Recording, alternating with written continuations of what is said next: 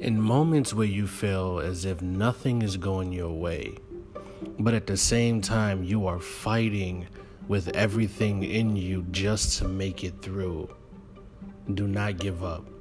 Don't feel as if because things around you seem to be falling, things around you seem like they're not working out because they're not going the way that you want them to go. You have to remember this, that as long as you are doing your part, that's all that counts.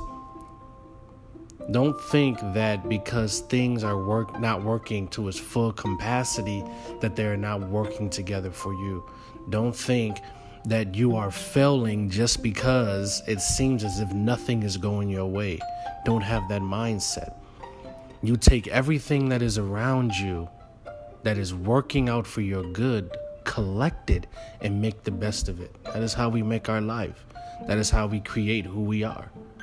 Is that we take things that work for us. We take a little here, we take a little there, and then we create something out of that. Don't be influenced by people around you because they are doing something that you desire to do. This is how we miss our purpose. When we begin to look at other people's lives and get envious or jealous or begin to want what they have and feel as if I should have that. That should be me.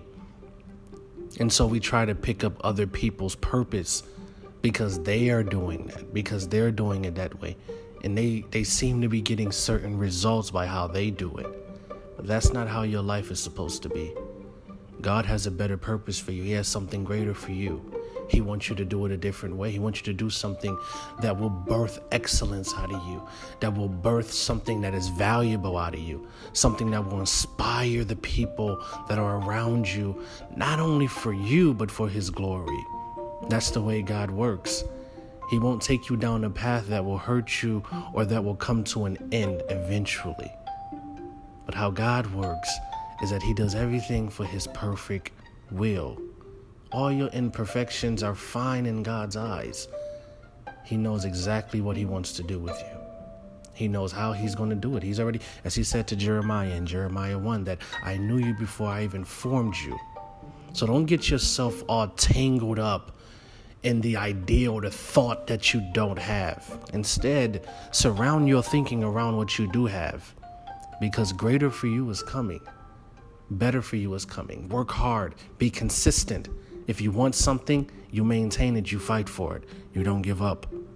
You make the best and you create excellence out of the things that God has blessed you with. Don't insult God's blessing by saying you don't have enough or you don't have this. In due time, in the right time, in the perfect time, it's going to happen. They say it all the time. All things happen for a reason. Don't only believe that when things are not going your way, but believe that even when it seems as if you are at a certain place of success, but you're not where you want to be. Even when you are not where you want to be, everything is going to work out. Don't get lost. Don't get tangled. Don't get confused. As long as you are working hard and you are honest to yourself and you are honest about who you are to those around you, God will see you through.